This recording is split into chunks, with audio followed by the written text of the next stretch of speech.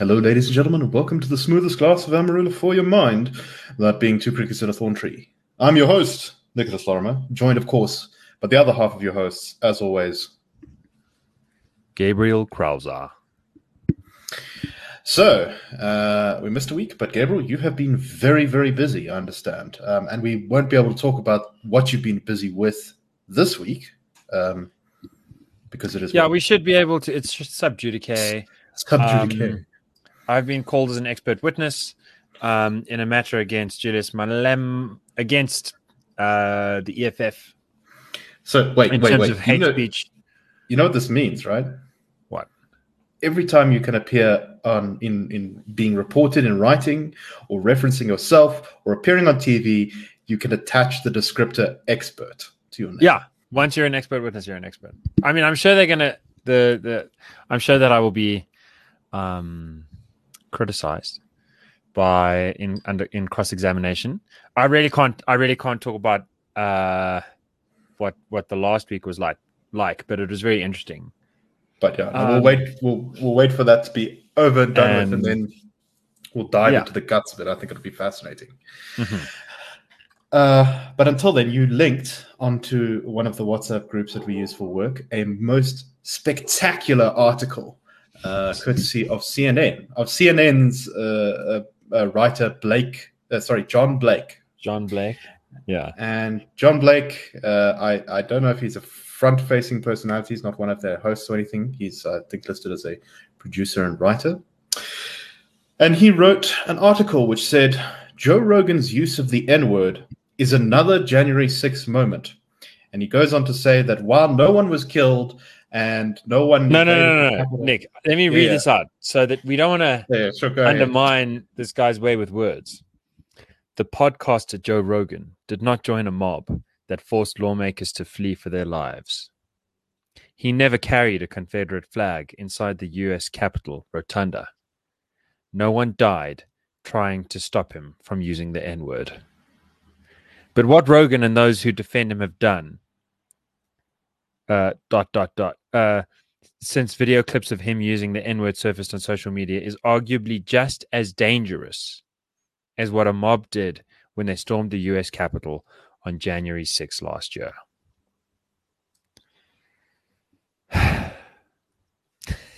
I think it's amazing. The headline is Joe Rogan's use of the N-word is another January 6th moment. And essentially, he's trying to argue that this was a moral insurrection, as dangerous as a physical insurrection. It's amazing. I must say. That's a hot take if ever there was one. It is so steamy. And so one of the things that I think is interesting about it is that it's based on some factually false premises. So the very next paragraph reads, Rogan breached the civic norm that has held America together since World War II. It's an unspoken agreement that we would never return to the kind of country we used to be. The agreement enrolled around this simple rule. A white person would never be able to publicly use the N-word again and not pay a price. Now, one of the ways that that's not true is Louis C.K., who did end up paying a very serious price for sort of bad behavior. I think he masturbated in front of a person, but it was not for this. He had a famous skit, and I'm going to keep saying N-word, even though I think for the specific and explicit purpose of not getting this this podcast in trouble, rather than hosted on platforms, it can be a bit tricky. Yes, and I'll make clear why I make that reason explicit in a moment.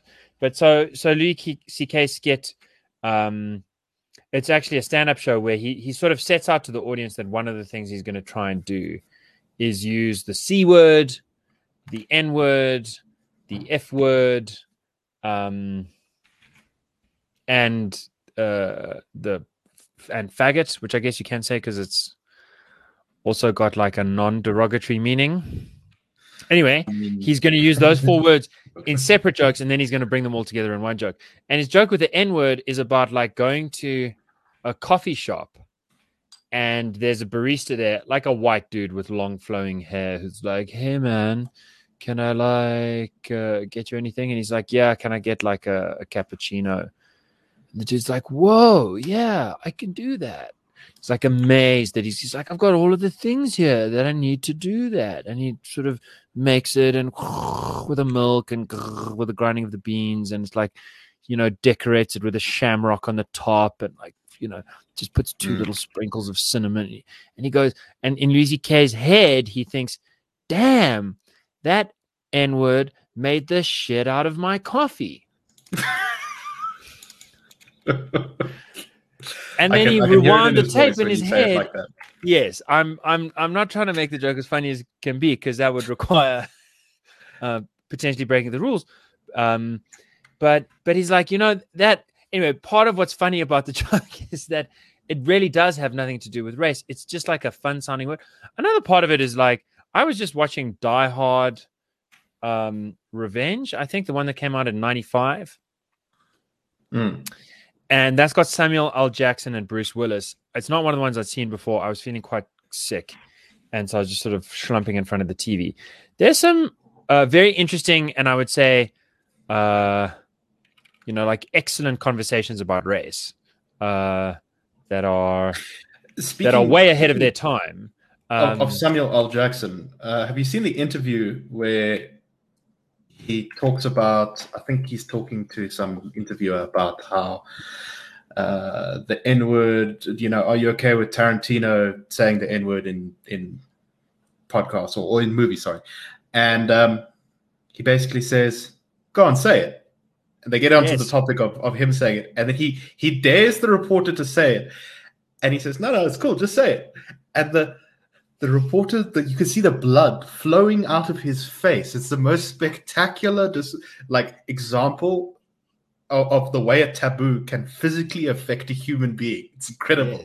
Yes. And at the end, he's like, basically, even if I say it, they'll cut it from the interview, so I can't say it. So just to weasel out of it. But Samuel Jackson is rather annoyed by this. Yeah, dude, and he says the same thing. He says the same thing as Louis C.K.'s main line, and I actually have seen exactly that skit, Nick, quite recently. It's very good. Samuel L. Jackson is not on side with CNN on this. But Louis C.K.'s main thing is like, no, you say it. By saying N-word, you're making me say it in my head. Yes. That's how language works. It's not like no one is saying it.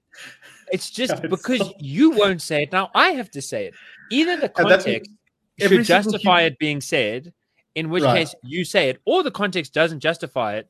Like if you're saying, hey, you N-word, don't do that. Like that doesn't make it better. You're just offloading the work. So it's also not bad. Also not good. It does drive me mad that for some things people it almost feels like an ancient kind of taboo about. So let me deviate slightly.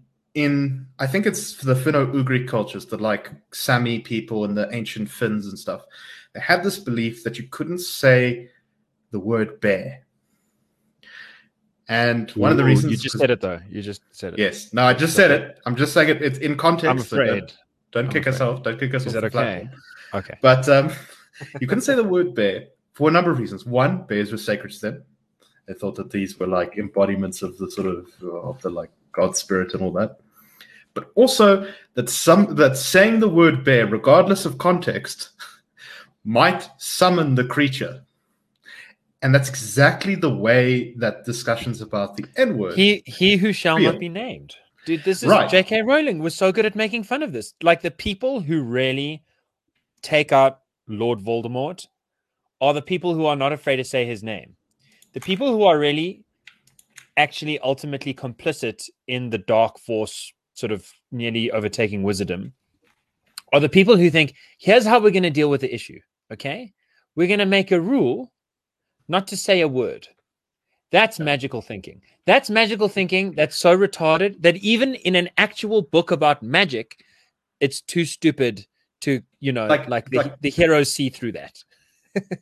It's like, guys, we did it. No one can ever say the N-word again. We've solved racism.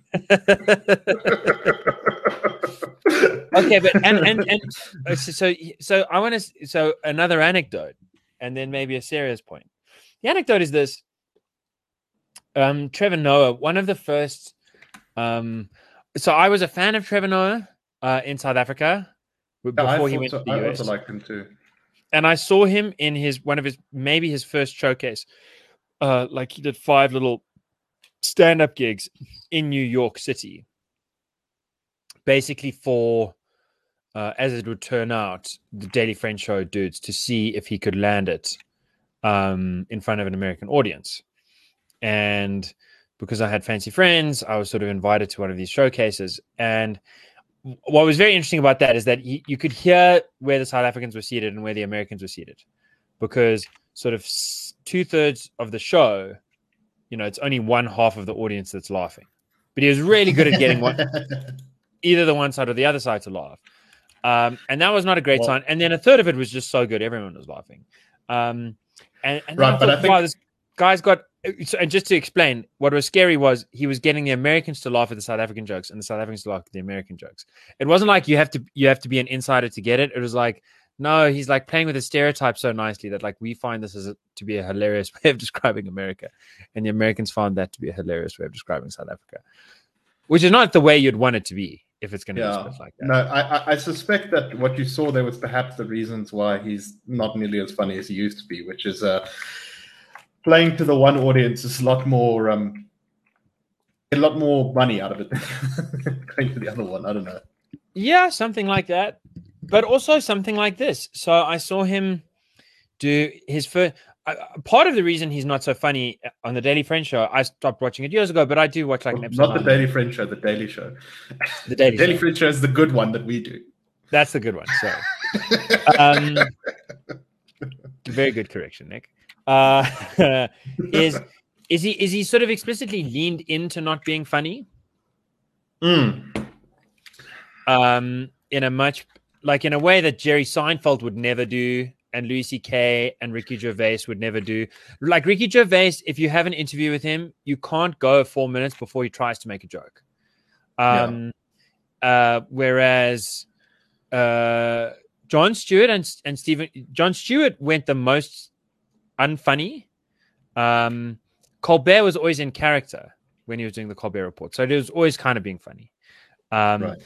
But Trevor Noah tried to pick up the Jon Stewart mantle of not being funny, but for longer stretches. And I think also with the sense of you've got a different perspective, so you're going to have to do this. Anyway, so he was at a college campus and taking questions and answers and sort of not being funny in like my subjective opinion sense, not being funny in the sense that like no one in the audience was laughing. He clearly wasn't trying to get them to laugh. It was a serious conversation, right. Sets of speeches and Q&As and whatever they were doing. Yeah, which is a fine thing to do.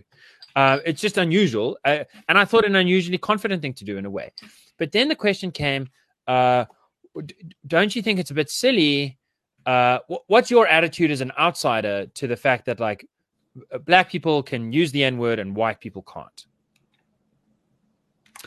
And his reply, and the question was somewhat hostile. It was, it was like, I would say it was clear to everyone in the room that the questioner was asking this from the background position that this is a bad rule, that this is somehow a silly rule, that this rule is not good. And don't you as an outsider agree? And Noah very much, put on his insider voice and basically said, you white people have taken so much away from us that you've come to think that you deserve to have everything. Right. And so when there's something, even if it's as like as small as a word, like you can't weigh it, you can't sell it, it's not making you money, it's not real power, it's just a symbolic token of something.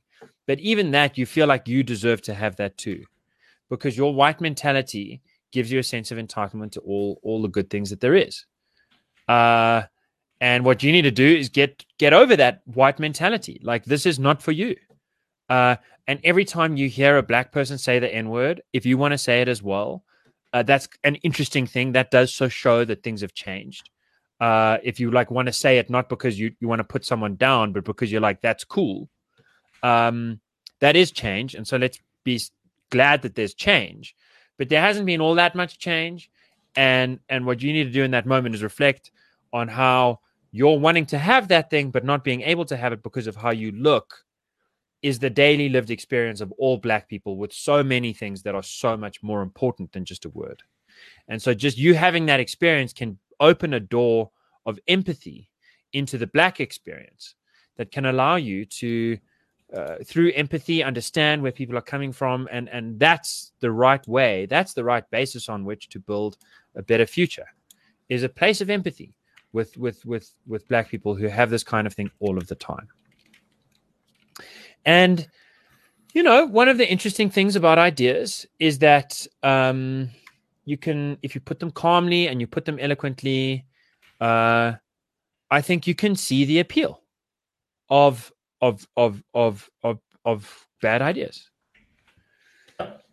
And if you put them badly, good ideas can seem really stupid. Yeah, no, exactly. So what's the bad idea there? Why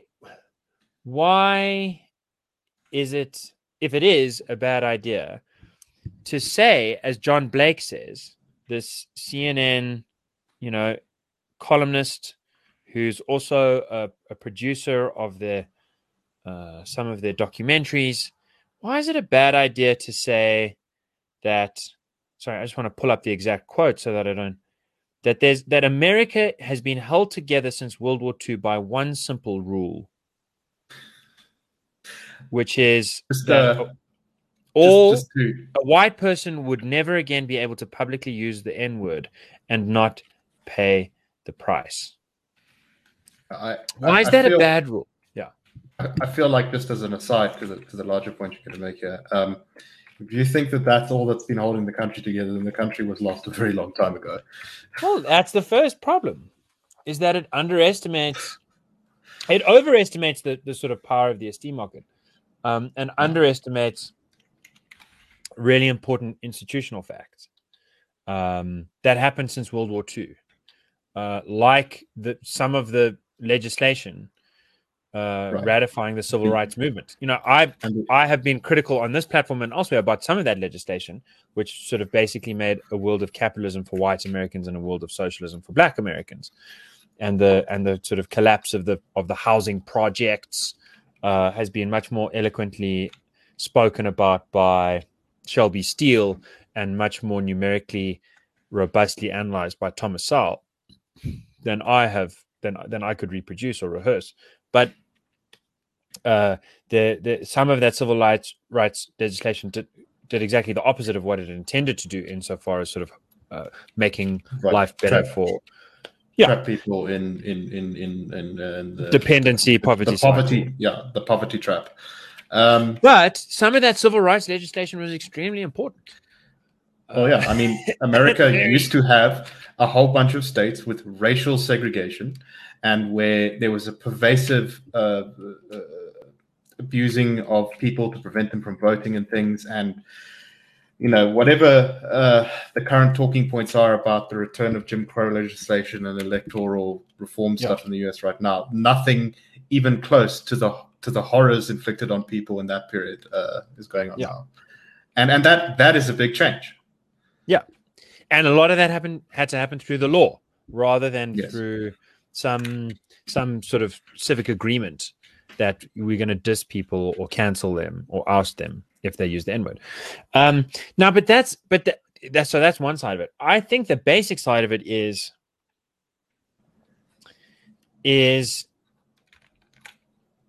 the basic problem with it is very simple. It's that it's a rule that applies differently to different races. That's that kind of thing is a problem. Here's where it gets interesting, though. Is okay. So I say that's the problem. Trevor Noah, everyone, you know, John Blake, they've got their story about why it's a good rule. Here's the interesting question to me. Why does it matter so much to those who defend this rule? So, in other words, Noah's question to this person in the audience was, why does it matter so much to you that you want to say the word? Can't you see how small this thing is? Just give me, it's a tiny little thing. Give us as Black people one little thing.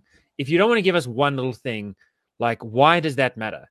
Why do you particularly want to use that word so much? Right. And that The does, if you really, is that you're racist.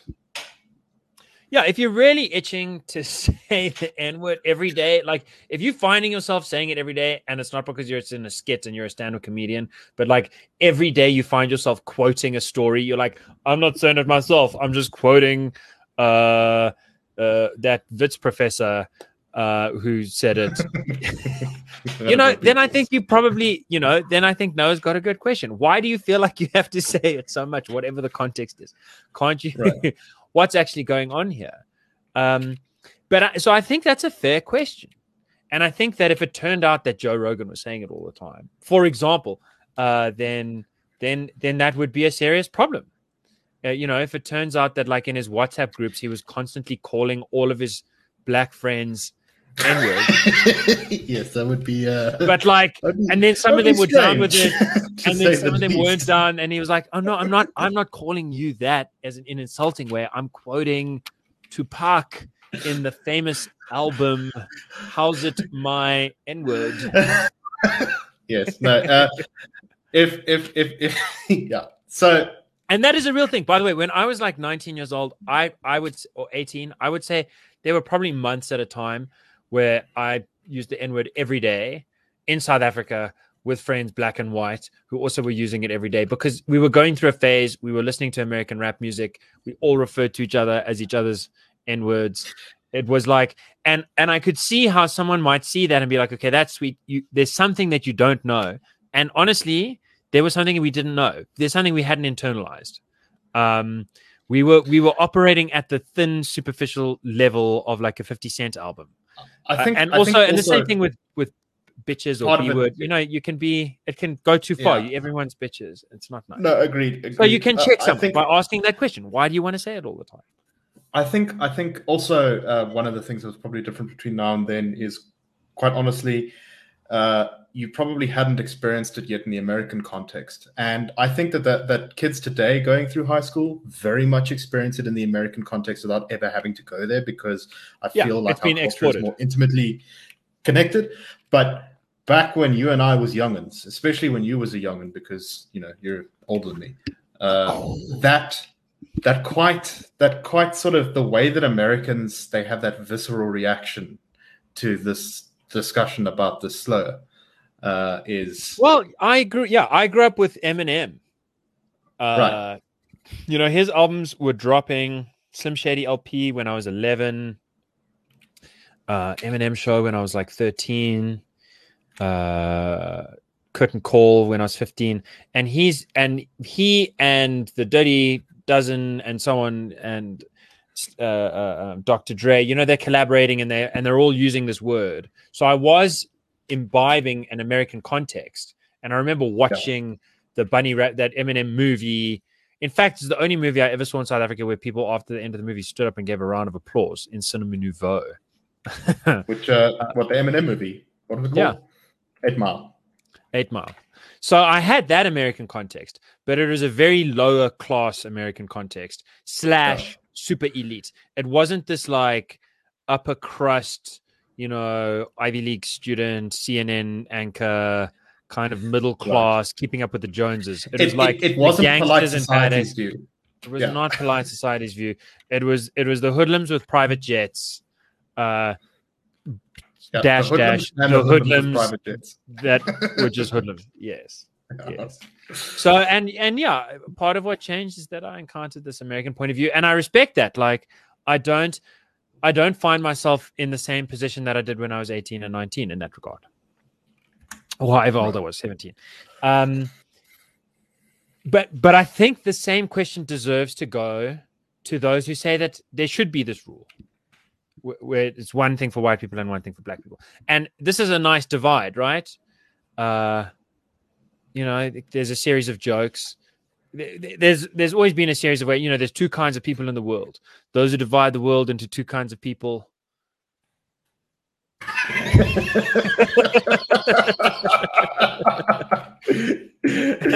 Right. And I gotta say, I'm in that former category in the sense that I think it's useful to see dichotomies, but always to remember that no dichotomy is the last word, that there's always going to be blurry lines, that you mustn't read too much into them, but they are distinctions are useful. And Yes. much more useful than black and white, I think, is the distinction between people who think that there should be a rule that no white people can use this word and all black people can use this word, versus people who think that that rule is silly, or that any such rule would be silly, right? So you might almost say the distinction between racialists and non-racialists. So the racialists have to answer the question: why is it such a big deal to have such a rule? And I don't think, my argument is that the answers that Trevor Noah gave are, and he's one example, but that is generically the kind of answer that you get. That this answer is never true, and it's always known to be untrue by the speaker on serious reflection. And this is the thrust to the argument. If you were to go in a neutral context, right? You put Trevor Noah tomorrow. He hasn't thought about this in a while, or maybe he has because of Joe Rogan. Wait 6 months, put him on a podcast, and you ask him, dude, I've got this rule that would have no actual positive benefit for black people, but symbolically, it would make black people feel like they've got something that white people don't have, and it'll make some white people feel a bit jealous. Do you think that imposing that rule, like, I know what this rule is, I've got it written down, if you agree, I'm going to take it out and we will find a way to impose this rule, not through the law, but just through shaming people. We can impose this rule whose only benefit is to make black people feel better because of some small token symbol. Would you like that rule? Dude, Patrisse Cullors, Alicia Garza, every serious Stephen Colbert or Colbert, right? They would all say that's terrible. That's exactly what politicians have been doing to black Americans for decades. We don't want a merely symbolical token kind of victory. We want housing. We want better jobs. We want whatever. Please don't come with that. That is the last thing that we want. So that's one way that you can tell it's not a serious answer.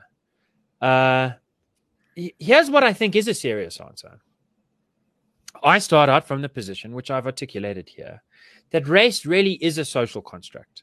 That doesn't mean that Nicholas's thick, beautiful black hair, which I'm sure is going to stay on top of his head, very dark brown hair, is going to stay thick and delicious until he's an old man, and it'll go gray before it falls out.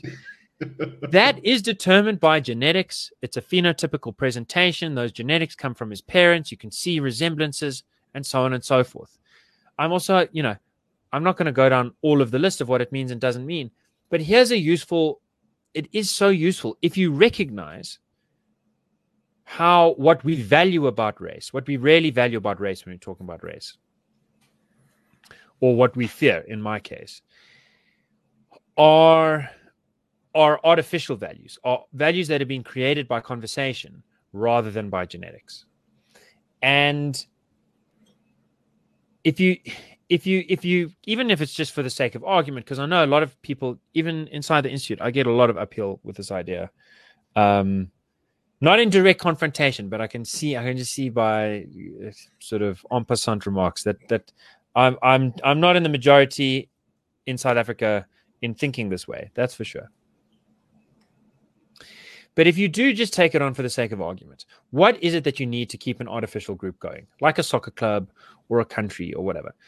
Well, you need a label. You need a reliable means of applying that label. That's going to get you some ways along the way. But we've got labels for left-handed people and rules for applying, that's not going to get you all the way. What you really need is a different pattern of behavior, a different set of rules. And every religion has this. It's every religion that I know of on the one hand, has moral rules which apply to all people. Now, sometimes you have to read it into the text a little bit because you really get a very chosen people kind of vibe out of some of the stuff, and it's hard to translate the word person. Like, what does Bantu mean?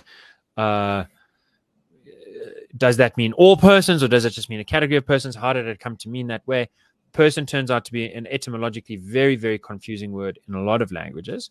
But I think it's fair to say that there are universal rules contemplated in sacred texts about truly universal deities. As distinct from that, you have protocols, right?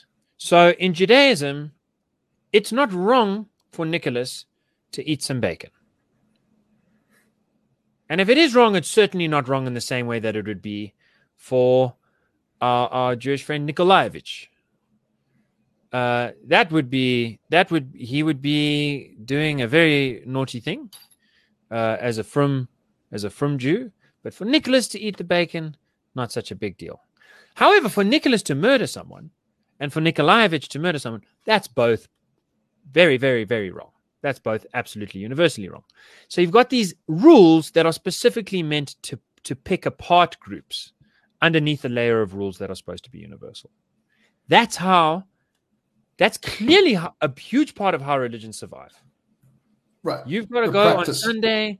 You've got to wear the cross. You've got to do Ramadan for 40 days. There are all of these protocols indexed to what member of what group. Pray 5 times a day, give zakat, etc., etc. If you're a Muslim. And those rules, by the way, they don't just apply slightly differently in an inclusive sense, as in if you're included in the group, the rule applies to you, and if you're excluded, it doesn't apply to you. They also apply in an exclusive sense, as in you can't go and take the catechism if you have not been baptized after a certain point. You can't go on the Hajj to Mecca unless you are a Muslim. They don't let you into the city. Literally. So these rules are there's an inclusive sense. There's a sign on the highway that says Muslims, and then there's an arrow, and then it says non-Muslims, and then there's a turn around. Hell, take a left. Yeah, pretty much. But you can't just go and change your mind right now. I mean, maybe you can. And then, of course, with those rules, they'll be like, what's really going on here? Right. I love, I've often mentioned the great Catholic line, "Judge not me, and I'll judge not thee. Twixt the stirrup and the ground, mercy I sought, and mercy I found." Which is this idea, if you're a real Catholic, then you appreciate that all of this other stuff is kind of extra. All you have to do is just before you die, say you're sorry. Yes, I think that might be somewhat simplifying the theological view of the Catholic Church, but I get your point. I'm certainly genuine soulful repentance is the most important tenet. Yeah, no. And so it creates a kind of paradox. And how do you resolve that? And if you want to see a good attempt to think about that, the great Catholic writer Ian, I nearly said Ian McEwan. That's totally wrong. Graham Greene, in his book Brighton Rock, gives it a bash. Anyway, so here's the trouble. So the law has said it's got to be equality before the law. So no rules coming out of the law to say which way goes what. This whole battle's happening in the esteem market. How do you find a rule that you can get most people to agree on that is like the kosher rule or the Mecca journey rule or the rule about taking the catechism? Where do you find that rule? What can you possibly do to say, look, here's one way you can tell who's who by how they behave? And the N-word rule is just such an obvious candidate. Yeah, no, you're right. Because you're in an environment where unhappy black gang stars have already taken this thing up as a term of, and this is the classic esteem move, right? The whole idea of the esteem economy is born Braithwaite, this Australian criminologist's observations about how criminal culture works, and that criminals are so alienated, they are so deprived from esteem from the community. It's so hard for them to get likes because they've been jailed, they've been shamed, they've been blamed. So how do they get likes? They end up taking the terms of shame and blame, right, and saying, I'm using this on you because we belong to a club. And that club is what makes us special. And that club then immediately, as soon as you have a club, you get a hierarchy. And so some people get to be more badass. This is exactly like when you first explained the esteem market to me, I remembered the way that people behave on certain online image boards, for example. Like the one that came to mind was the notorious image board called 4chan, where people, especially in the sort of heyday of that website, would actively praise immoral actions or chaotic actions or destructive actions because they often felt like they were deprived of, we're all losers, we're all weird, none of us have girlfriends. And so what really matters here is that we flip the whole way. None of us have girlfriends. Turns out to be the preface to like almost every really, really awful thing that's ever happened. Yes, no, that's definitely true.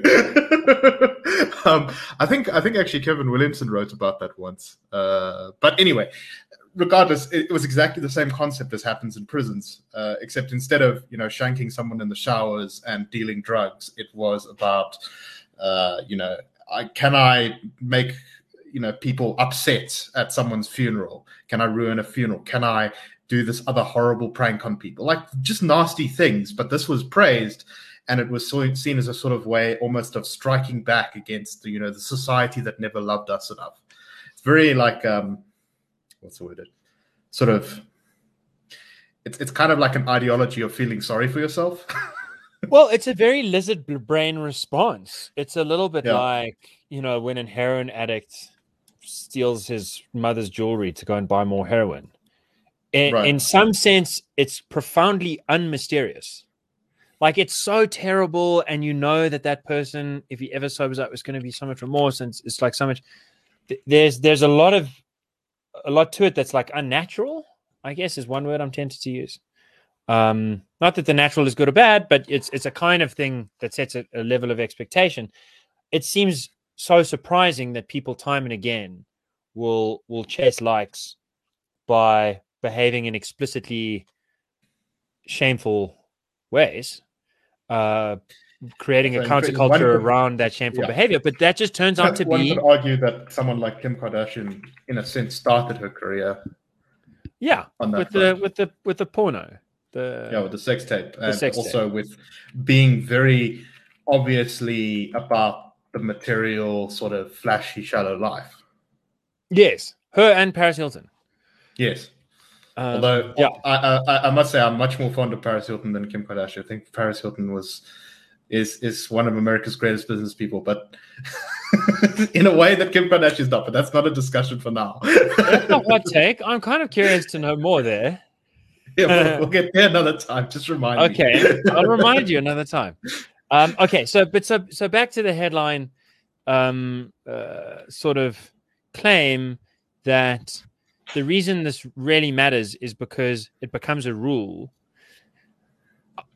I'm not saying that's how it started, and I'm certainly not saying that people artificially and deliberately. There was no smoke-filled cigar room where people said, "Hey, how are we going to keep like racial divides super salient, especially in ways that will, benefit extremists in both the Republican and Democratic parties, and will drive up a fiscal deficit nightmare that'll make life really good for rich bankers and other people who sort of just win every time the government misspends money, and will be really damaging in the long run to like poor and working class Americans, and Americans won't be able to solve or see this problem, or if they do, they'll be distracted the next time a stand-up comedian does a basic routine in which you spend a lot of time on Facebook or wherever, you'll find that the prevailing view is people laying out all these facts and saying, and you see this proves that there is someone behind it, that there was a meeting.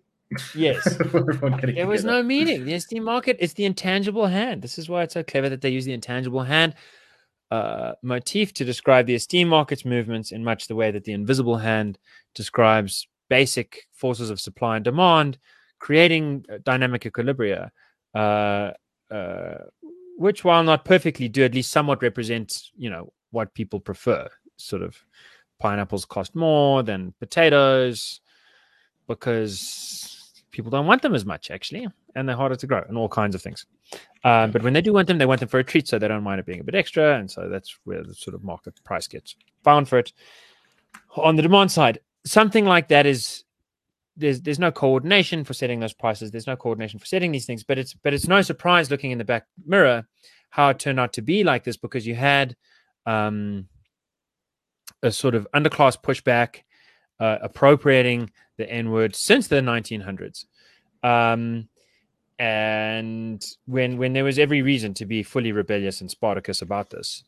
And then it required, or would have required, lots more shocks. Well, not lots more. I mean, so many shocks in the right direction happened to dissolve this. But as it turns out, it just wasn't enough to break this rule. In fact, this rule got reinforced by a coalition of gangsters and of sort of white guilt esteemed players who felt very special about themselves, because they could reinforce this rule, and they could say, look, I, as a white person, have had a better life, and I'm more powerful, and I'm more amazing than like 20% of the population just because I'm white, but I'm also more powerful and more amazing than the sort of 60% that's white, because unlike them, I'm willing to beat my breast in public and say that I'm terrible. So I'm kind of better than black people because of my white privilege, and I'm better than white people because of my denunciation of myself. The bottom line is I'm better than everyone. White guilt is the best guilt, and guilt is the highest virtue.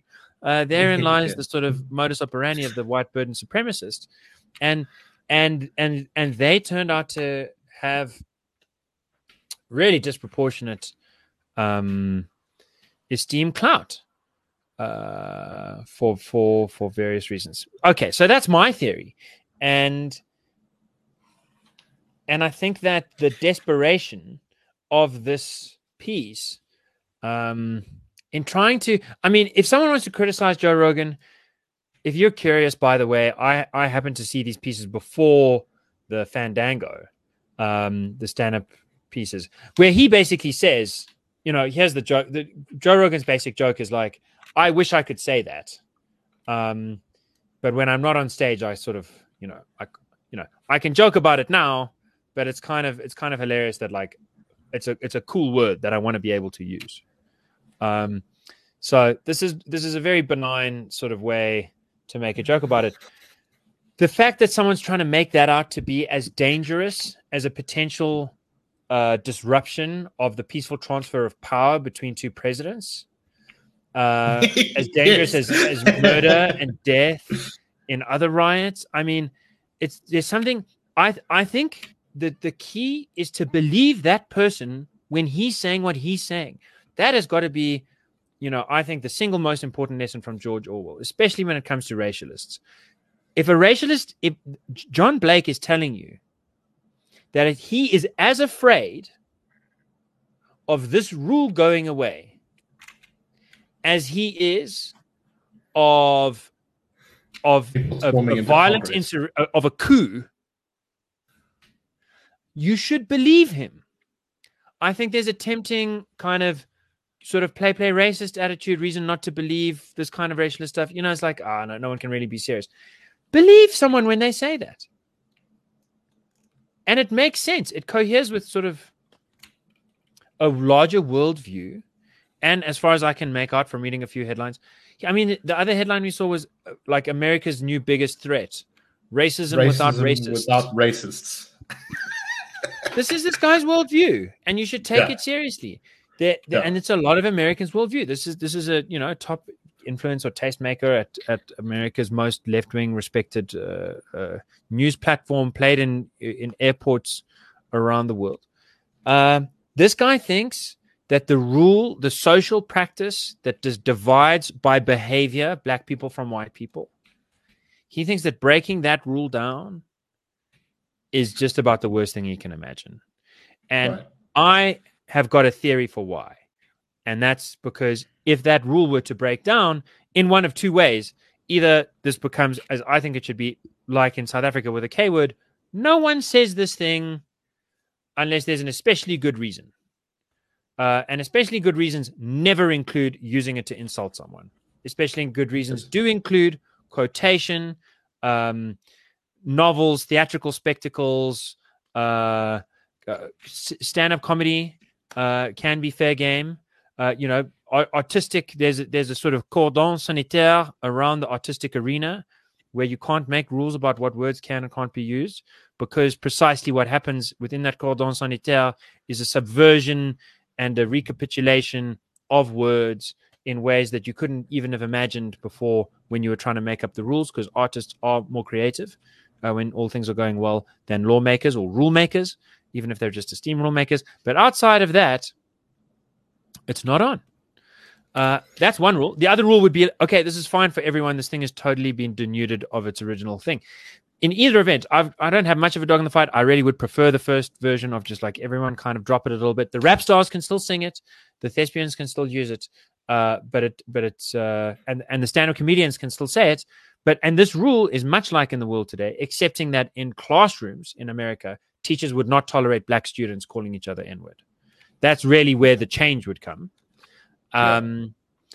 In the same way that they don't tolerate white students saying it. And there are, of course, some cases. In fact, one of the few N-word sort of hate speech cases, pseudo hate speech cases, because America doesn't quite have hate speech, but it's got something like it, was about a black person using the N-word against an employee. And he was sued for defamation, and it was successful. So the law understands where I'm coming from. People could come up with a different modus vivendi where it's like, well, anyone can say it anytime. I've got less hope for that, but whatever, either way, the big victory would be that there is one less behavior to distinguish people by race. And I think it's really only those behaviors that keep the race thing alive in the way that's toxic. Of course, people will always notice that some people look different, and there will always be some sort of historical football fan type, silliness. But I think that's a huge thing. And so that would completely undermine like thousands, hundreds of thousands, millions of people's career. Like if race was no longer a big bad deal, the IRR could pack up their stuff and go home, but we're the one race-based institution or race relations just think tank that I think would be pretty happy to. Yeah, I think a lot of others would be very shocked at this, and so that's why it matters so much to him, because it would end his world, it would end his job. He wouldn't know what it would be like losing his religion. Right. So I have a number of takes on this. One is just the idea of racial ownership makes my skin crawl. It just feels like a completely wrong idea. That a race can own something. A race is not a person. A race is not a proper organization. It's not a thing that can have legal standing. So we shouldn't ever treat a race as though it owns something. But also, I want to go at this from a completely different angle, which is my fear, and maybe you don't agree with me, that far too much of politics, particularly in the US, and this is what people often call the culture wars, is entirely a battle about esteem, while no one actually talks about policy. And the result of this is that what comedians say, what TV show hosts say, what basically the esteem market, I don't know what to call them, the high priests of the esteem market do. Yeah. Is vastly more important than anything else. And this is one of the things that frustrates me so much about modern politics, is it seems as though no one gives a damn anymore about what the law is, and we only care about esteem. And I think it's profoundly toxic, because obviously esteem is important sometimes. I mean, in the South, in the US, right? Esteem was very important to change the esteem market there because the esteem market was discriminatory against Black Americans. Yeah. But You had to shock at that the market. same time, you can't abandon everything else to just constantly argue about which words are okay, who gets taught what in a certain position, who gets the top show on some TV station, whether this comedian said a good word or told a funny joke or not. It drives me insane. And there is no resolution to these things because they are all esteem market battles. What do you think of that? Okay. I think you were right up until the end. Okay. So why what was I wrong? So back in the day, there really was a very serious disagreement about, whether a Black person would be able to operate something like a machine gun or an aeroplane. Right. And that's just not a debate anymore. Right. So the esteem market really can change. So it's not just the case that the American military had these pressures and they had Black regiments and white regiments and then some mixed regiments and then finally some pressure forced them nominally to change the rules so that they could have Black operators of some of the most expensive and lethal material known to man. Right. So it's also the case. People were like, "No, man, that's why would you ever exclude someone?" Because so you can have changes. That's what I was trying to say. Yeah, it's that not that there aren't ever changes in the esteem market, because as you point out, there very definitely are, but that none of the current fights that we seem to have a resolution, to my mind. Okay, so here's why 2 the points. Culture wars go on forever. So 2 points. The one point is, I wonder if it's ever been all that different. I mean, you and I are in the think tank policy space. So I definitely feel sort of as I'm getting a little bit older, I think the thing that makes me feel the most old is that sense that really important policy debates don't sustain themselves. Like we can find moments where we pierce through and we get some sunshine and people kind of care about policy talk, but the snap back to talking about personalities and esteem, having clashes about what the esteem norms should be. That's just so quick, and it's disheartening. But sometimes I try and look back in history and I think, is it all that different? If you go back a few hundred years to before sort of constitutional democracies or well-ordered, reason-responsive, democratically sensitive governance, I think that you see, a caricature of the smoke-filled cigar rooms or whatever the sort of inner sanctum looks like, where people like us and actual politicians we try and influence them directly and they make the rules, and the plebs kind of are mainly watching Punch and Judy in the streets. And sometimes there is a political inflection, and sometimes the sort of battle of ideas or the esteem forces really get very ruckus, and you can have like the 30 Years' War. You can have, Catholics versus Protestants, and that seems to be what it's about. And then the powers that be, Catholics end up aligning with Protestants, and then the plebs are kind of like, I thought we were fighting Catholics versus Protestants, love. Turns out we're just fighting, for this one versus that one. So they can get disaffected or they can double down on their zealotry, and you can have actual conspiracies and far out conspiracy theories and lots of magical thinking. But so there's clearly a disconnect between what's going on in the ground level and what's going on in the corridors of power. And notwithstanding that disconnect, there is some kind of feedback loop between the two.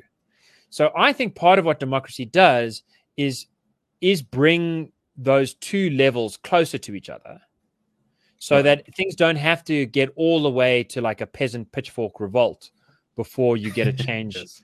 of power. Or as the Byzantines did it, a riot in the Hippodrome. Yes. which was always scary because sometimes they'd take horses that would poo on the tiles and then get very slippery. For the like horse poo tile, not good. I take. So as it gets closer, but no, this is the background to the 2 points, and the 2 points are much quicker than the background. The 2 points are: one, as the bridge gets closer and closer, it can, in some senses, be more frustrating. But I think the basic truth is something like this: insofar as politics is going wrong in a constitutional democracy, the underlying, if it's going long for a sustained period for like decades, then I think the explanation has got to be that there's something about the distribution of esteem that's not working. And then the sort of esteem revolutionaries thought, and I kind of came to this as an esteem revolutionary, is like, that's where we need to make the change. So it really does matter that we win these conversations. It really does matter in South Africa that Helen Zille's sort of thing about colonialism, that was an esteem move, right? She wants to say, yes, here's a norm. You never say anything nice about colonialism's legacy. Here's another norm. You see the bad and the good. I really believe that is an essential ingredient to our politics getting sorted out, because it's no surprise to me that Eskom went through the floor. It's no surprise to me that our railway lines have been stripped and sold off and that the remainder has been turned into squatter camps, because those are colonialism's legacy and you're not allowed to talk about anything good about them. It's no surprise to me that it's, and so on and so forth. So on the other hand, if we did get non-racialism, which is most South African, 80% of South Africans want jobs appointed on merit, 80% would prefer vouchers to BEE, 80% say they've experienced no racism personally in the last 5 years. If those values could just become the public values, if they could set the tone for ENCA and SABC and Newsroom Africa and Daily Friend. No, I agree with you completely. Things would be very different. That connection would make our bureaucracy much more efficient, and that would mean that poor people that are living really, really cuck lives would have a much better chance of living really, really good lives. So that's why I want to fight that fight. Now, the second point is that the fight never will end. We'll never have a perfect esteem market.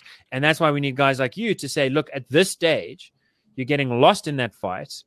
And what you really need to do is just make things work. Go and administer, go make the potholes fixed up, make the lights work. I think one of the problems here, and I agree with you completely about, esteem market problems are a big problem in South Africa. And I think, they are also a problem in the US for some of the same reasons. And in fact, Trump and Biden. How did those part of the problems? But I guess what my point here is a sort of deeper dissatisfaction with the way that esteem market fights go. And I guess this is kind of really what gets under my skin.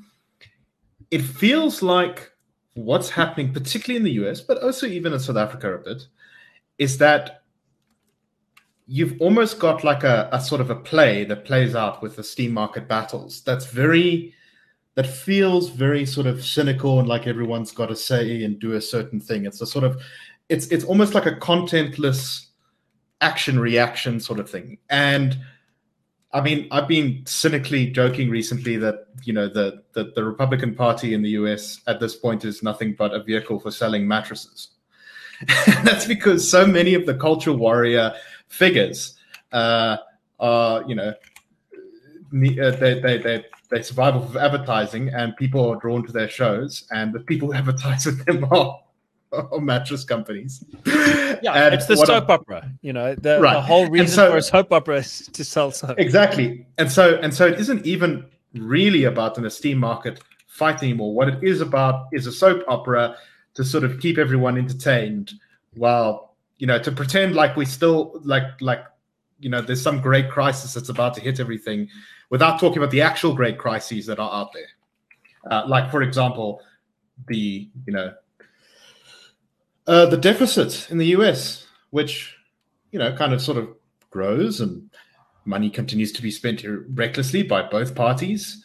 And it's sort of a vague talking point, but no one takes it particularly seriously. And their big social programs like Social Security and stuff are going bust in a couple of years, which will have significant social impact. It's going to be very hard for the rest of the world. Yeah. But instead, it's sort of like, instead we're talking about whether. No, but here's the pushback argument. So in a lot of ways, the fiscal deficit in the US, the printing of money. I had a very interesting series of discussions towards the end of this week with some sort of, I don't know, bankers and such like, and they were saying what I think we've been agreeing about for quite a while. Although, boy, has it gotten worse. Like, there's a kind of bust that's already baked in. Right. So it's the because everyone's been scared of it for so long. Yeah. So it'll come, and you can't really avoid it. So now the question is not so much can you avoid it. The question is, can you survive it? Can you come out of it better or worse? Can you learn the lessons from the harsh hangover that's going to come the next day, or come hangover day? What happens? And this was like a Slavoj Žižek point. This sort of neo-Marxist, anti-Marxist guy who suffered in the Balkans under that terrible regime, but acts as a clown. Anyway, he said, V for Vendetta is the perfect movie to encapsulate how too many people think about politics. It's everything about how do you build up to the revolution. Okay, now you've got like half of London wearing funny masks outside of Parliament, striking midnight. You've overthrown the regime. He said in his funny accent, "I want to see what happened the next day."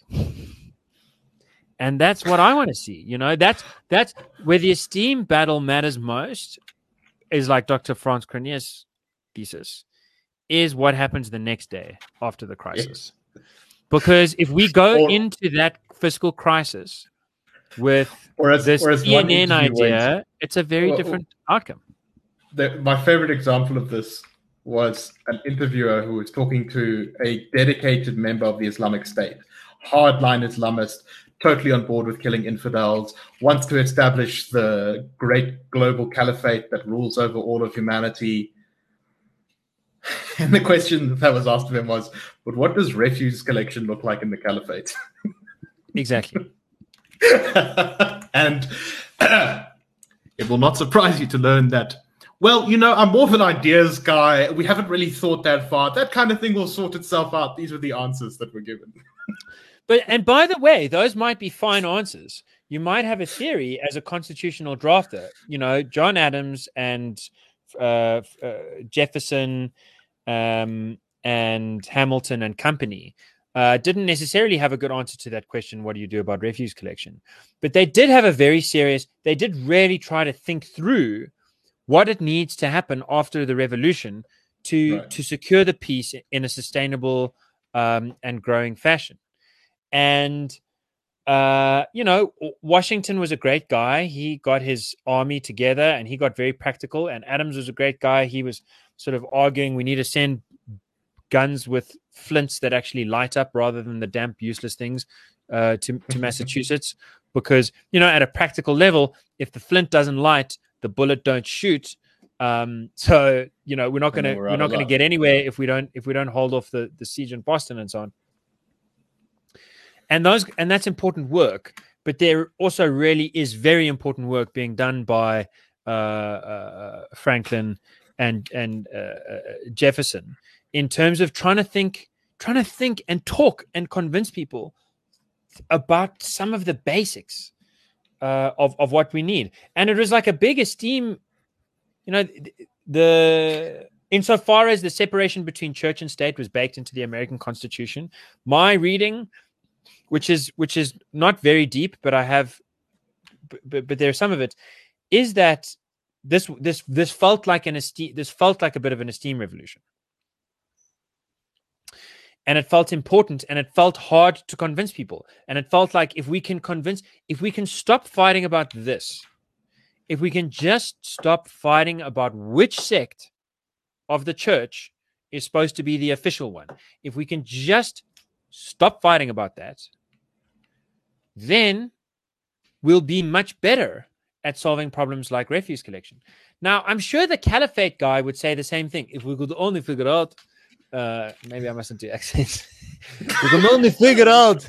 It sounds more Slavic than slightly block nose Slavic. What was funny about this one is he almost certainly would have had a British accent, because I think he was one of those sort of foreign jihadis who had gone on jihad tourism. But brilliant. So as soon as we bring the law in line with the Quran, of course we will enable ourselves to answer such bureaucratic and administrative questions to the best of any human's ability. For we will walk in the light of Sharia. And my counter would be, Sharia law is pretty comprehensive, but it doesn't really cover how to actually like run things. No, but my point is different. My point my point is precisely about the distinction between a constitution, a law, and a bylaw. And I'm saying when esteem market revolutions matter, it's like changing the constitution. It doesn't directly solve the law and the bylaw problems, but it sets a framework within which those problems are much easier to solve. If you've got an efficient and effective esteem distribution, if we just stopped fighting about whether it's a good idea to have different rules for black and white people, and then we would have more oxygen to fight about the important things like what's the right thing to do with the next $4 trillion that gets invented by the Fed. And in that environment, you wouldn't spend the next $4 trillion. Presumably, that's my point of view. So that's why I think that it's important to note that there will never be a final esteem revolution. In that sense, it's like there'll never be a final new company with a great idea. There'll always be a next one and a next one. There'll always be a new party to compete or a new candidate. These things do never end. And so at some stage, we all get too tired or too dead to keep up with the onward rush of humankind. But at the same time, there are distinct victories and losses. There really are moments where the esteem market is shocked so clearly in a certain direction that it does predetermine what answers are not available to future political questions. And where those esteem debates are then also off the cards. There just is no one in Germany. There's not a serious person in Germany, not even a semi-serious person in Germany, who's debating the Jewish question. Now, if you go back 100 years, dude, that's going to sound like a ridiculous proposition. You say in 1935, let me tell you, one day, I'm not saying that one side's going to win the debate, but this debate is literally going to be over. The Jewish question is not going to affect the chancellor election. It's not going to affect the tax rate question. It's not going to affect social services questions. It's not going to be a talking point even for rhetorical purposes. They're going to say you're a madman. Things do change. Esteem victories can be won. I think what's frustrated is that en route, it does feel like high theater, just as you said, man. It just feels so predetermined because, I mean, of course it's predetermined. And yet, I've got a friend I've mentioned before who worked for 6 years as a teacher in a prison, in a pretty high security prison in New York State. Most of those conversations were predetermined. Because most of those conversations are like, do this. Nah, you blah, blah, blah. No, but you got to do this. Otherwise, you don't get the high school diploma that you need to get like a decent job. You're just going to go back and you're going to be a criminal. Nah. It's a lot of life is pretty obvious. And I do think that it's easy to lose one's confidence, like in the thought that, okay, I keep repeating myself, so maybe that means I'm talking just as much rubbish as the other person. But I don't think it's true, and I don't think it's fair. And I think what is true, and I think what is fair to say, is that there is a right and there's a wrong idea about this.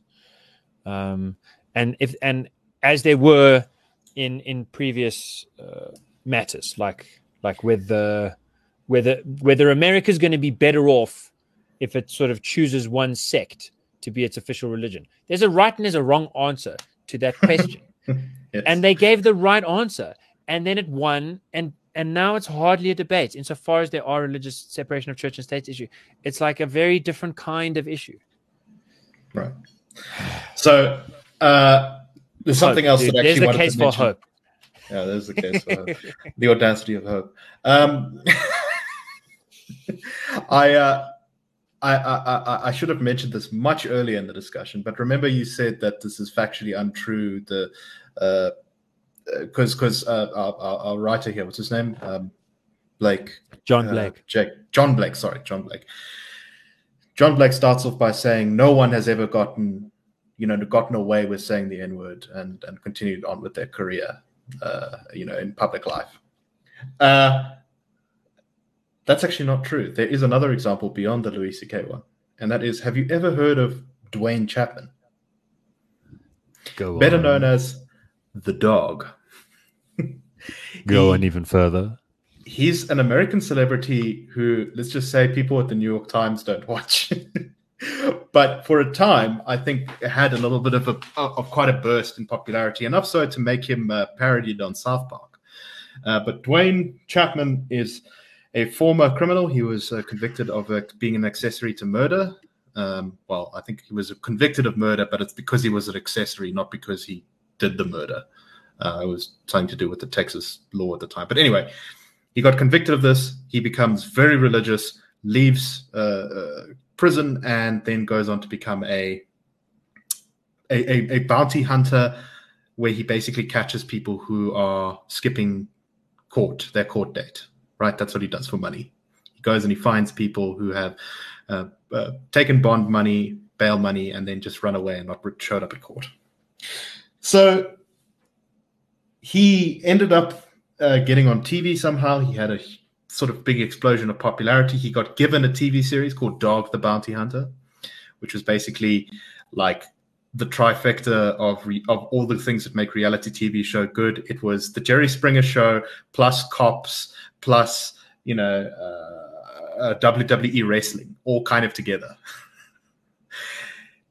2007, he's at the height of his fame and popularity. A leaked recording comes out of a phone conversation between him and his son, where he says he's complaining about his son's girlfriend.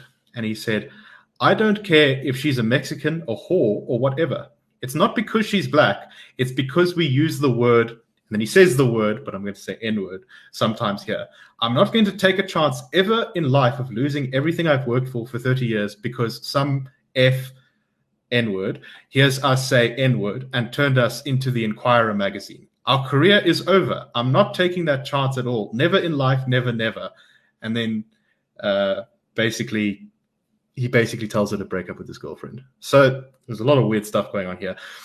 But before we get into that, he didn't have, I think he took a hiatus from the show for like a month, went on to have it, got it renewed for 5 years after that, and then continued to have a career. I think his show might still be running, the sequel to it, which is Dogs Most Wanted, is the current iteration of it. Now, look, he is in the high society here, but Dog wasn't really affected by being caught on camera using the N-word in a much dodgier context than a comedian doing a show. And America has not collapsed. So that's a very good example because it brings out another point, which I think is kind of disparaging, tragic, and true. There's something strange about stand-up comedy, which is that, I mean, stand-up comedy is theater. Like, if the proposition is white people can't use the N-word in theater or in cinema or in music, then this is just like in live performance or in recorded performance. This is just completely bonkers. Like, you can't, like, Crash won a Nobel, what do you call it, an Oscar. And like Nobel Prize for acting. I like that idea. And it was like, definitely, but it's like, seriously, anytime, The Wire, David Simon, sort of arguably greatest TV show ever created. Let me tell you, Quentin David Tarantino. Simon wrote all of the lyrics to that TV show. What do you call them? Words, script. I'm mixing these things up because they all belong within one universe, which is the universe of the arts. Now, stand-up comedy is, in a sense, the most. I think it might be fair to say that stand-up is the latest truly genre-defying development in mainstream arts. Right? It came after, if you think, what were the big moves in the 20th century? Well, someone had the idea of like putting a urinal in the middle of an art gallery, and ever since then we've had this thing called installation art or found objects and so on. That was a new idea. Like no one had done that before. Everyone before had either painted or sculpted something before they put it in an art gallery. This guy, then dudes were like masturbating in the art gallery and like recording the sounds of it, and that became art. That was new. That was original. Jackson Pollock stood on top of paintings and just slashed them with paint, and you had this abstract expressionist thing. It's more dodgy. There's some stuff in the 1600s you might, but really, to be fair, it's new. It was an original idea. Cubism was an original idea. There have been these original ideas. In theater, I would say there's a chance that the only thing to succeed stand-up comedy as a format of theater is the sort of in situ theatrical productions. Like Sleep No More was the biggest deal in New York when I was staying there, where you go into a hotel room. You go into a hotel and the whole hotel is the theatrical space. And some of the stuff you see together as an audience in the foyer, and some of the stuff you'll be led off into individual rooms and you'll get a little performance, just you two. And you got to run around there. So it's kind of like choose your own adventure. I don't know that anyone was doing theater like that in Shakespeare's day. Sleep No More is a rehash of Macbeth. And I don't think anyone watched Macbeth in such a fashion where you get split up from the rest of the audience and spend some of the time. Right. So there are these genre-defining things, and that might have come later than stand-up. I'm not sure. It depends on your view of Eastern European theater and how much it counts as being part of the world. Many people don't think that Eastern Europe or Russia belong to the world. They belong to an alien population. Let's stay away from that. But the point is that Grotowski's Poor Theatre is kind of a presage to stand-up comedy, as is the sort of performative delivery of beat poetry in the first hipster era, just after World War II. And it's sort of out of this, as far as I can tell, and vaudeville, that stand-up comedy emerges. But it's different to all of those things because precisely of how much more straight it is. Vaudeville, you'd have a guy who'd come and stand up and tell jokes for a while, but there'd be one-liners and there'd literally be a drum kit going dum-ch and stuff like that. Right? We still recognize that, but you've never heard that. You have never heard a professional stand-up routine with dum-ch the whole time. And if you have, it's because you went on YouTube and you saw stuff from the 70s. So it is an original genre. And to complete Philistines, I can understand why it doesn't look like art. For the same reasons that Philistines thought that Grotowski wasn't art, for the same reason that Philistines thought that mimetic painting or abstract expressionism or found objects or Michel Duchamp, every time there's a genuine elaboration of artistic space and practice and genre behavior, there's some idiot who says that's not art because I could do it. And it doesn't look like art because art looks like all those other things that came before. And so art can never change. It's a conservative impulse, and it's one of the places where, conservative is a sort of stupid thing to be. And the great irony is that the great conservatives, the people who mistake stand-up comedy for art, confuse stand-up comedy for politics rather than art, are basically the American left. Or the American radical left, because this guy doesn't think of Joe Rogan's stand-up skit as belonging to the same category that you just described, a sort of a private conversation between a father and a son. That's what makes it so much more dodgy. I mean, that and the fact that he's trying to exclude people. But to start, if exactly that same series of words was in a play, the playwright would be in no trouble at all, or should be in no trouble at all. Because it's a play or it's a movie about racism. Right. You can't do that movie without this. But they don't think of stand-up comedy as being like a movie. They think of it as being like CNN.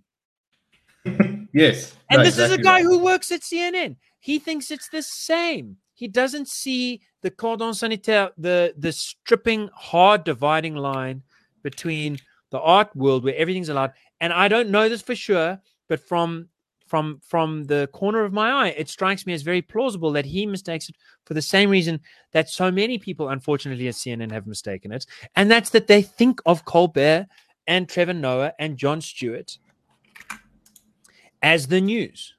And that's where I agree with you. Performance. on the nightmare of the Esteem games that it's been taken too seriously. The fact that stand-up comedians are as politically significant as they are, I think is a symptom of how badly stupid elite media practitioners in America are. Right. They don't have to do that. And they don't have to do that to chase clicks. They can chase clicks like the Daily Mail, you know? The Daily Mail chases clicks by putting, what did I see today? They said 10, 10 sex positions and how many calories they'll burn for the build-up to Valentine's Day.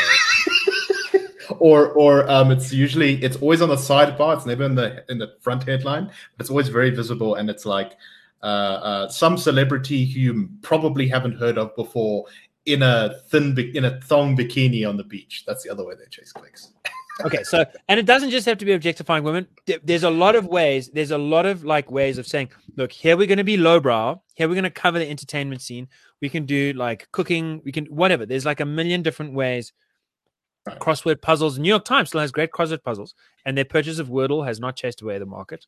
That kind of stuff is super duper duper. Let the news exist within a broader realm that includes a bit of entertainment. That is fine.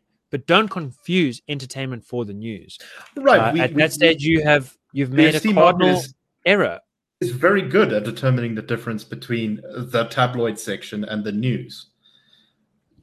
Yeah, people can do it. It's just we do it very well all the time. Can't do it. Yes. That is a problem. This example is crazy because I mean he literally says, because we say racist words, I don't want you to have a black girlfriend because if she hears us saying racist things, then we might get in trouble and lose our careers. No, dude, that is. I mean, so what's interesting about that case is it does remind me of. So here I'll take on a slightly less confident note. Yeah. I'm very bothered by sort of secondhand racism. So this title, Racism Without Racists, that's absurd. That is absurd on its face. But here's what's not absurd. Consider the following thought experiment. You have a society where one person is a taste-based racist. Okay, right. So that means he would spend an extra $1 million to have no white neighbors or no black neighbors or no Asian neighbors or no whatever you want to pick your race. But it's to his taste. Like in the same way that you will spend extra money for a better computer game that you like more, that he'll spend more money on that. Super awesome RGB keyboard. Yes, super. Okay, so he'll do that. And so the people who are running the restaurants, and you've got and the race that he doesn't like is a small race, and it's got a small share of the society's wealth and income. So then you've got some guys who are like, well, if I let people of the race he doesn't like in to my restaurant, he'll never come to my restaurant. And so I lose out on his business, and therefore I'm going to... And that's worth more to me. So I will adopt... I'm not a racist. I kind of... every now and then I actually take some of the extra money that I'm making and I give it to the Institute of Race Relations because I think indirectly that might convince him to stop being such an idiot. I really, really don't like what he's doing, but, I need the extra. It's going to double my money to go this way rather than that way. And I need that extra money to send my kids to school. And so the next set of restaurants further around in the periphery are like, well, we've noticed that a lot of people have taken on this restaurant practice. And as a result, a lot of people have developed this affinity for these kinds of restaurants. So now there is a statistical discrimination where people will say a good restaurant will have this rule. Racist. Right. And a bad restaurant won't have that rule because they're the ones that are making half as much money. And so they don't clean their dishes very well and whatever. And so we want to be in the upper part of the market. So we go for racist rules. And some other guy says, I've read The Long Tail. I don't want to make a lot of money out of one restaurant. I want to make a little bit of money out of a lot of restaurants, and that's going to do me even better. So he becomes like a slum lord and a slum restaurant chain owner, and those restaurants are totally free for anyone to come, but they are by design very poorly run and very dirty and very messy and not particularly healthy, and they all that kind of stuff. So that then reinforces the statistical discrimination. So you've got one person with taste-based discrimination, which is the hardcore pure sense of racism. Then you've got a network around that person who have strategic behaviors to appease racists. And then on the third wider rim that kind of ends up spanning everything and reinforcing, you've got statistical discrimination, where race just does become a good proxy for judging all kinds of things. If there's a neighborhood that includes that race, you can be sure property values are depressed. If you've got a neighborhood that excludes that group, those property values are higher and will continue to grow. The same for restaurants, the same for goods and services. Right. This is the point where the sort of wokeistas kind of try to say, this one of the things they base their arguments about modern racism on. Well, so I'm saying you can't have racism without racists. But I'm saying you can have a whole racist society just with one racist. In the way that yes. If he's super influential, yeah. And in the absence of him, one dude, you could just have one law. You could have one law that says, people of this race are not allowed this job, or they're not allowed, something to really disesteem that race. That could set up the strategic. Some people will take that in earnest, and they'll act like they'll become taste-based racists because they'll be like, the country's right, so people can develop distastes. In fact, one of the things in the literature, and there was a Princeton scientist, a social scientist who found this, it's like amazing how quickly people will change their minds about their racial taste and distaste. Even that visceral taboo, that same guy who couldn't say it, dude, you wouldn't have to do much. Give me like a long weekend, a team building exercise with people of different races, and we can get that guy saying N-word, Joe Rogan jokes very easily. Unfortunately, you can also get guys, actually using the word in a ugly, tasteful, like in a really hateful way, very easily. People are not as robust as just as a matter of social science. It turns out, unfortunately, that we're not as robust as we try to take ourselves to be, which is one of the reasons that it's nice to have some people around who try and comb the hair through and get rid of the nits that can accumulate of bad thinking about race. And I guess that's part of what we try to do. But anyway, my point is that this conversation you've described, where the guy says to his son, dude, I want you to break up with your girlfriend. I've got no problem with black people, but in our family, we've got this habit of using this word in this way that we know to mean something, but that can easily be recorded, taken out of context, and ruin our careers. That feels like a strategic or a secondhand kind of racism. So he's not personally. I don't feel like I need to doubt his earnestness. And that kind of racism, dude, I know that kind of racism very well. If racism is the right word, because my mother lives in the center of Johannesburg, and the reason her house is worth as little as it is not entirely, but in part because of secondhand racism, because of people moving out of central Joburg when black people moved in, really not because they didn't like black people, but because they were afraid of what that would do to their housing value, because of what other people would think about black people moving in.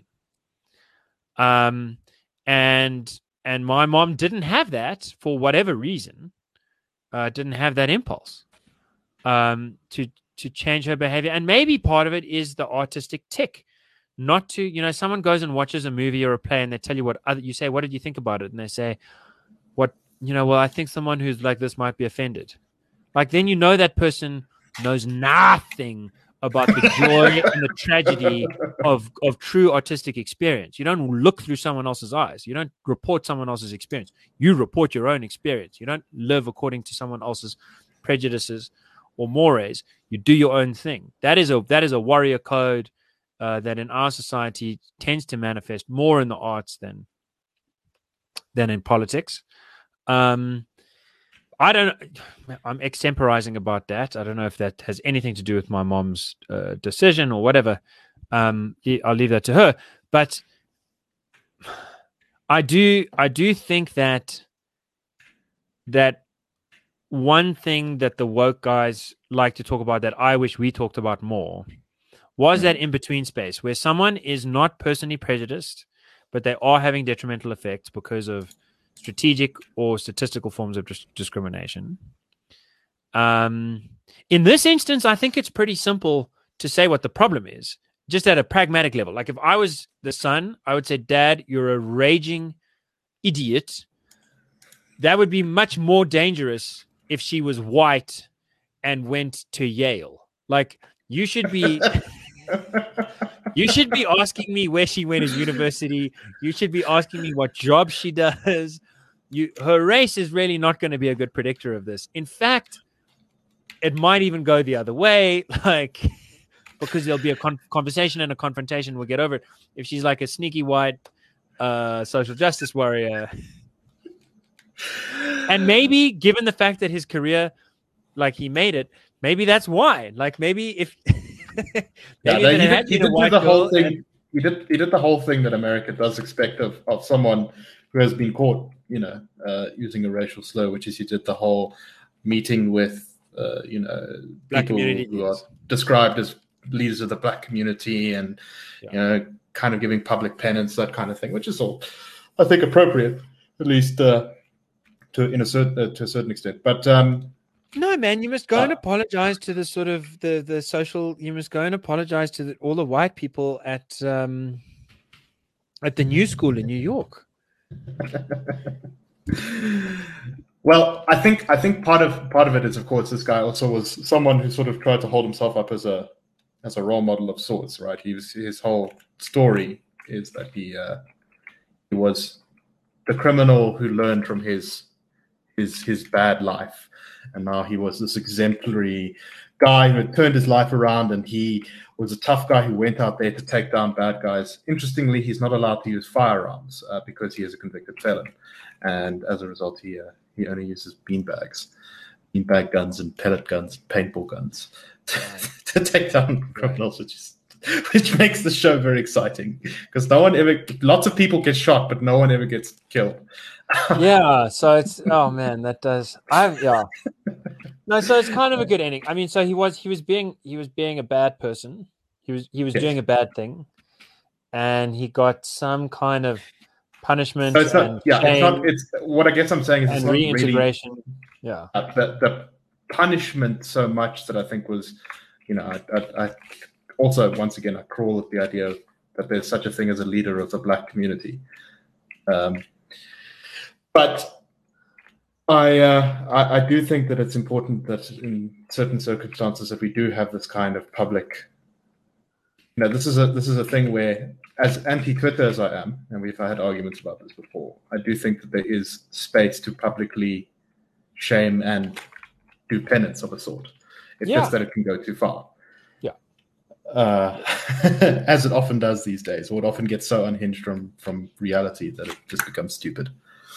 Okay, so I like that. It's a kind of good news story. I mean, I think John Blake would say, look, he did pay a cost then.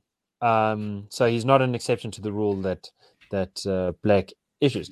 Now, I to be fair to Blake, I think he's right to say that there is this rule. No one uses the N-word in a hateful or derogatory way, no white person, and gets away without paying some cost. Right. If they're caught and it's publicized. I think that is true, and I think that's very good. I think that conversation, that was an esteem issue, that was a debate that looked like it might never end, and then it ended. And now white people don't do that. My first prize, I guess, would be, my first prize is really just that the rule is consistent to persons, because given the positive side of it is, I just think that's an axiom of my value system. And non-racialism is an axiom of many people's value systems. So that's something. But it's not just a democratic argument. Also, the sort of more analytic side is if you're coming at it from the other side and you're saying we should have rules that distinguish, that are indexed differently by race, then you're going to keep those esteemed teams alive. And the problem about keeping the esteemed team alive is you're never going to have an equilibrium of esteem between races. That's the thing that racialists, that's their problem, right? Is they want to say, no, there are these racial esteem teams. And, at the moment, for the last while, the story's been, you got to boost the esteem of blacks. The black esteem team has got to get more esteem, and the white esteem team has got to get less esteem. It's not in the nature of esteem to survive this kind of thing. Right. Yeah. Even trying to bring down white esteem ends up focusing you on whites in a way that gets you the perverse. Exactly. It's an attempt. I mean, what was Thomas Sowell's exactly name for this? Put me in my place. No, but yeah. Also, he said there was this old line in the South: we need to put blacks in their place. And then he said, not much has changed, excepting for the place. But even if the place that you want to put blackness in is equality, superiority, inferiority, it's all about putting black people in their place. I'm against that. And I'm with Sal, dude. I'm against that. Don't flip and put people. There is no racial pigeonhole. Don't flip and try and make it higher or lower or more triangular or more circular. Just join me. There's one thing that must fall. Let's make that fall. And then all the libraries can, it's like either you keep that idea and you got to lose your fire stations, your libraries, your constitutional democracy, your sense of human decency, or you can keep all of those things and just make that idea of there being a right and wrong place for different races. Make that go away. Okay, so that's that argument. And we've gone on, and I see we're getting to the... Yeah, we are for time, so I think let's... My segue is just be careful. We're recording this on Sunday night. By the time you hear it, if you're of the first to hear it, the Russian Duma will have initiated its official conversation on the bill tabled by the Communist Party in the end of January, which I discussed before, the second largest party, calling for that republic to... from beyond the grave, continue to cause problems for the world.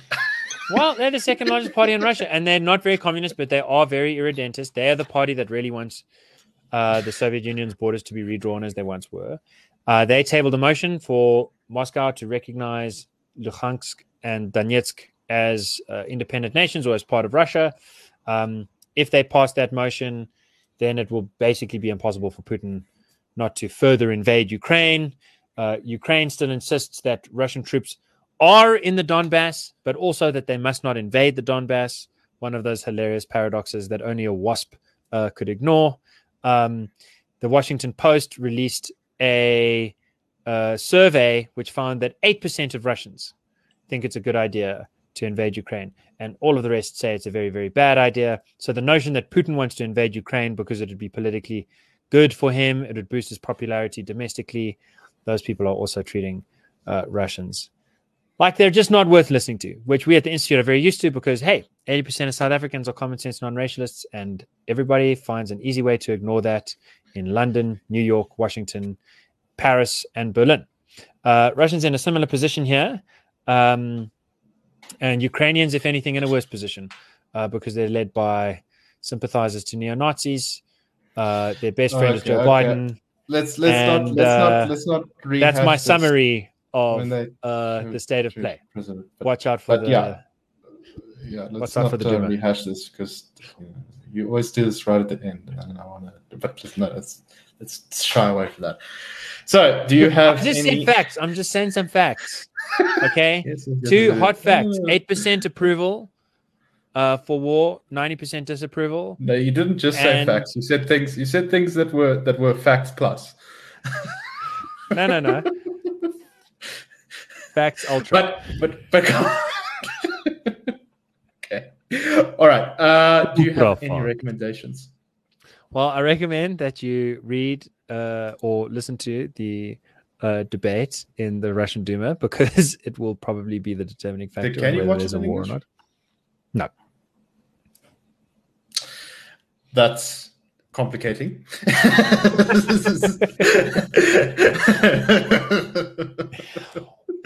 No what? Pachimo, davai. We can all, learn a little, live a little, enjoy yourself a little. Yeah, I don't know if a parliamentary debate is the best place to start learning another language. But I don't know. I only speak one language, so maybe I'm wrong. You go. So I'd recommend a story on the Middle Eastern English language website, Al Monitor. I've recommended the site before. I've forgotten what the headline was now. I think it was Iran unveils new, or radicals very pleased with new Iranian missile. And basically, the story just talks about an editorial in one of the very hardline newspapers in Iran, which is celebrating Iran's new ballistic missile, which has a range of 1,450 kilometers, which basically goes from Iran's western border to Cairo. So, it's definitely all of Israel is in range, and then some.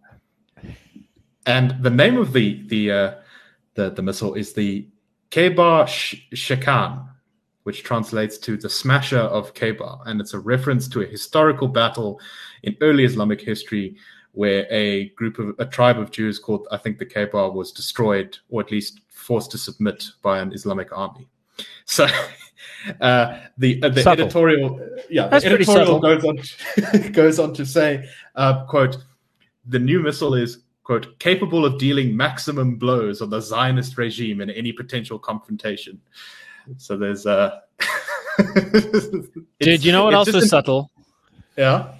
Okay, my recommendation. I like that very much. My subtle recommendation: Liz Truss, amongst our colleagues, very popular foreign secretary of the United Kingdom, paid a visit to Moscow over the weekend, where she sported a fur hat to try and look like Margaret Thatcher, which was ridiculous because she's not Margaret Thatcher, firstly, and secondly, it was above freezing. No one can be Margaret Thatcher. Margaret Thatcher is a wonderful. So that was Liz Truss's first stupid. Her second stupid was that she walked into such a beautiful trap. The Lavrov ambassador asked her. Not ambassador. The Russian, her equivalent, the Russian. The foreign secretary. Sorry, the said, foreign affairs minister. Why are you complaining about us moving our troops around Rostov and I don't know, Volgograd? Voronezh, I think was the other one. Yeah, and she said, well, because we don't recognize them as being part of sovereign Russia, and we never will. Right. And idiots, dude. The world is run by idiots. Even the smart people who think those people are the smart people. She's so stupid. She's going to negotiate literally the 100,000 troops that everyone's talking about. Like, these are the two places they're in. She hasn't bothered to figure out the names of those two places. That gives you just a little bit of a flavor of what level of respect. Because it's not actually IQ. She's got a great IQ. She's just too stupid. It's like a military historian talking about the Battle of Normandy and thinking that Normandy's in Spain. It's just sort of disqualifying foolishness, and a nice rhetorical win for the old Ruskies. Not that that's any good because it ups the odds of war, but you should check out, my recommendation is on the Moscow Times. You can check out a series, and the piece is called Macron. If you just Google Macron and Putin memes, we'll put the link in the description. You will see the memes that have been made of the meeting between Macron and Putin. They were sitting on opposite ends of a very long white table, and people made some good jokes. I love some of the just basic about the childish. Way that the way that people set up diplomatic meetings is often so funny because there's all this like stupid kind of showy posturing. It's like going you're trying to get it's like maximum but it's very points. lizard-based kind of thing. Yes, that reminds me that of the Byzantine court.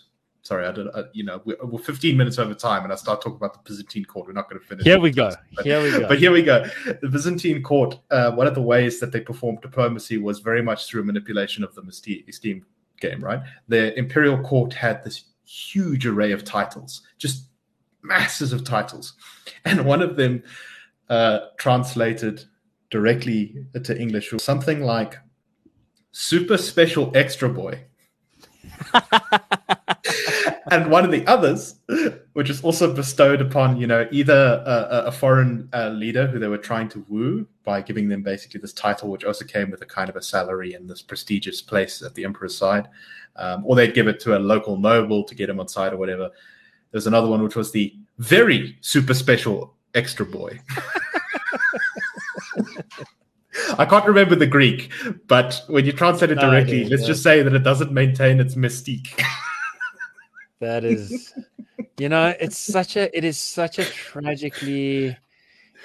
tragedy about humans that in the end, like, thousands or hundreds of thousands or millions of people can be sent to their death.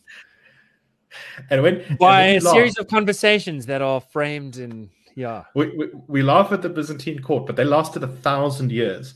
It's not basically not a modern state around today that's lasted that long, except for maybe. No, can't think of one. No, what people think is ultimately what matters.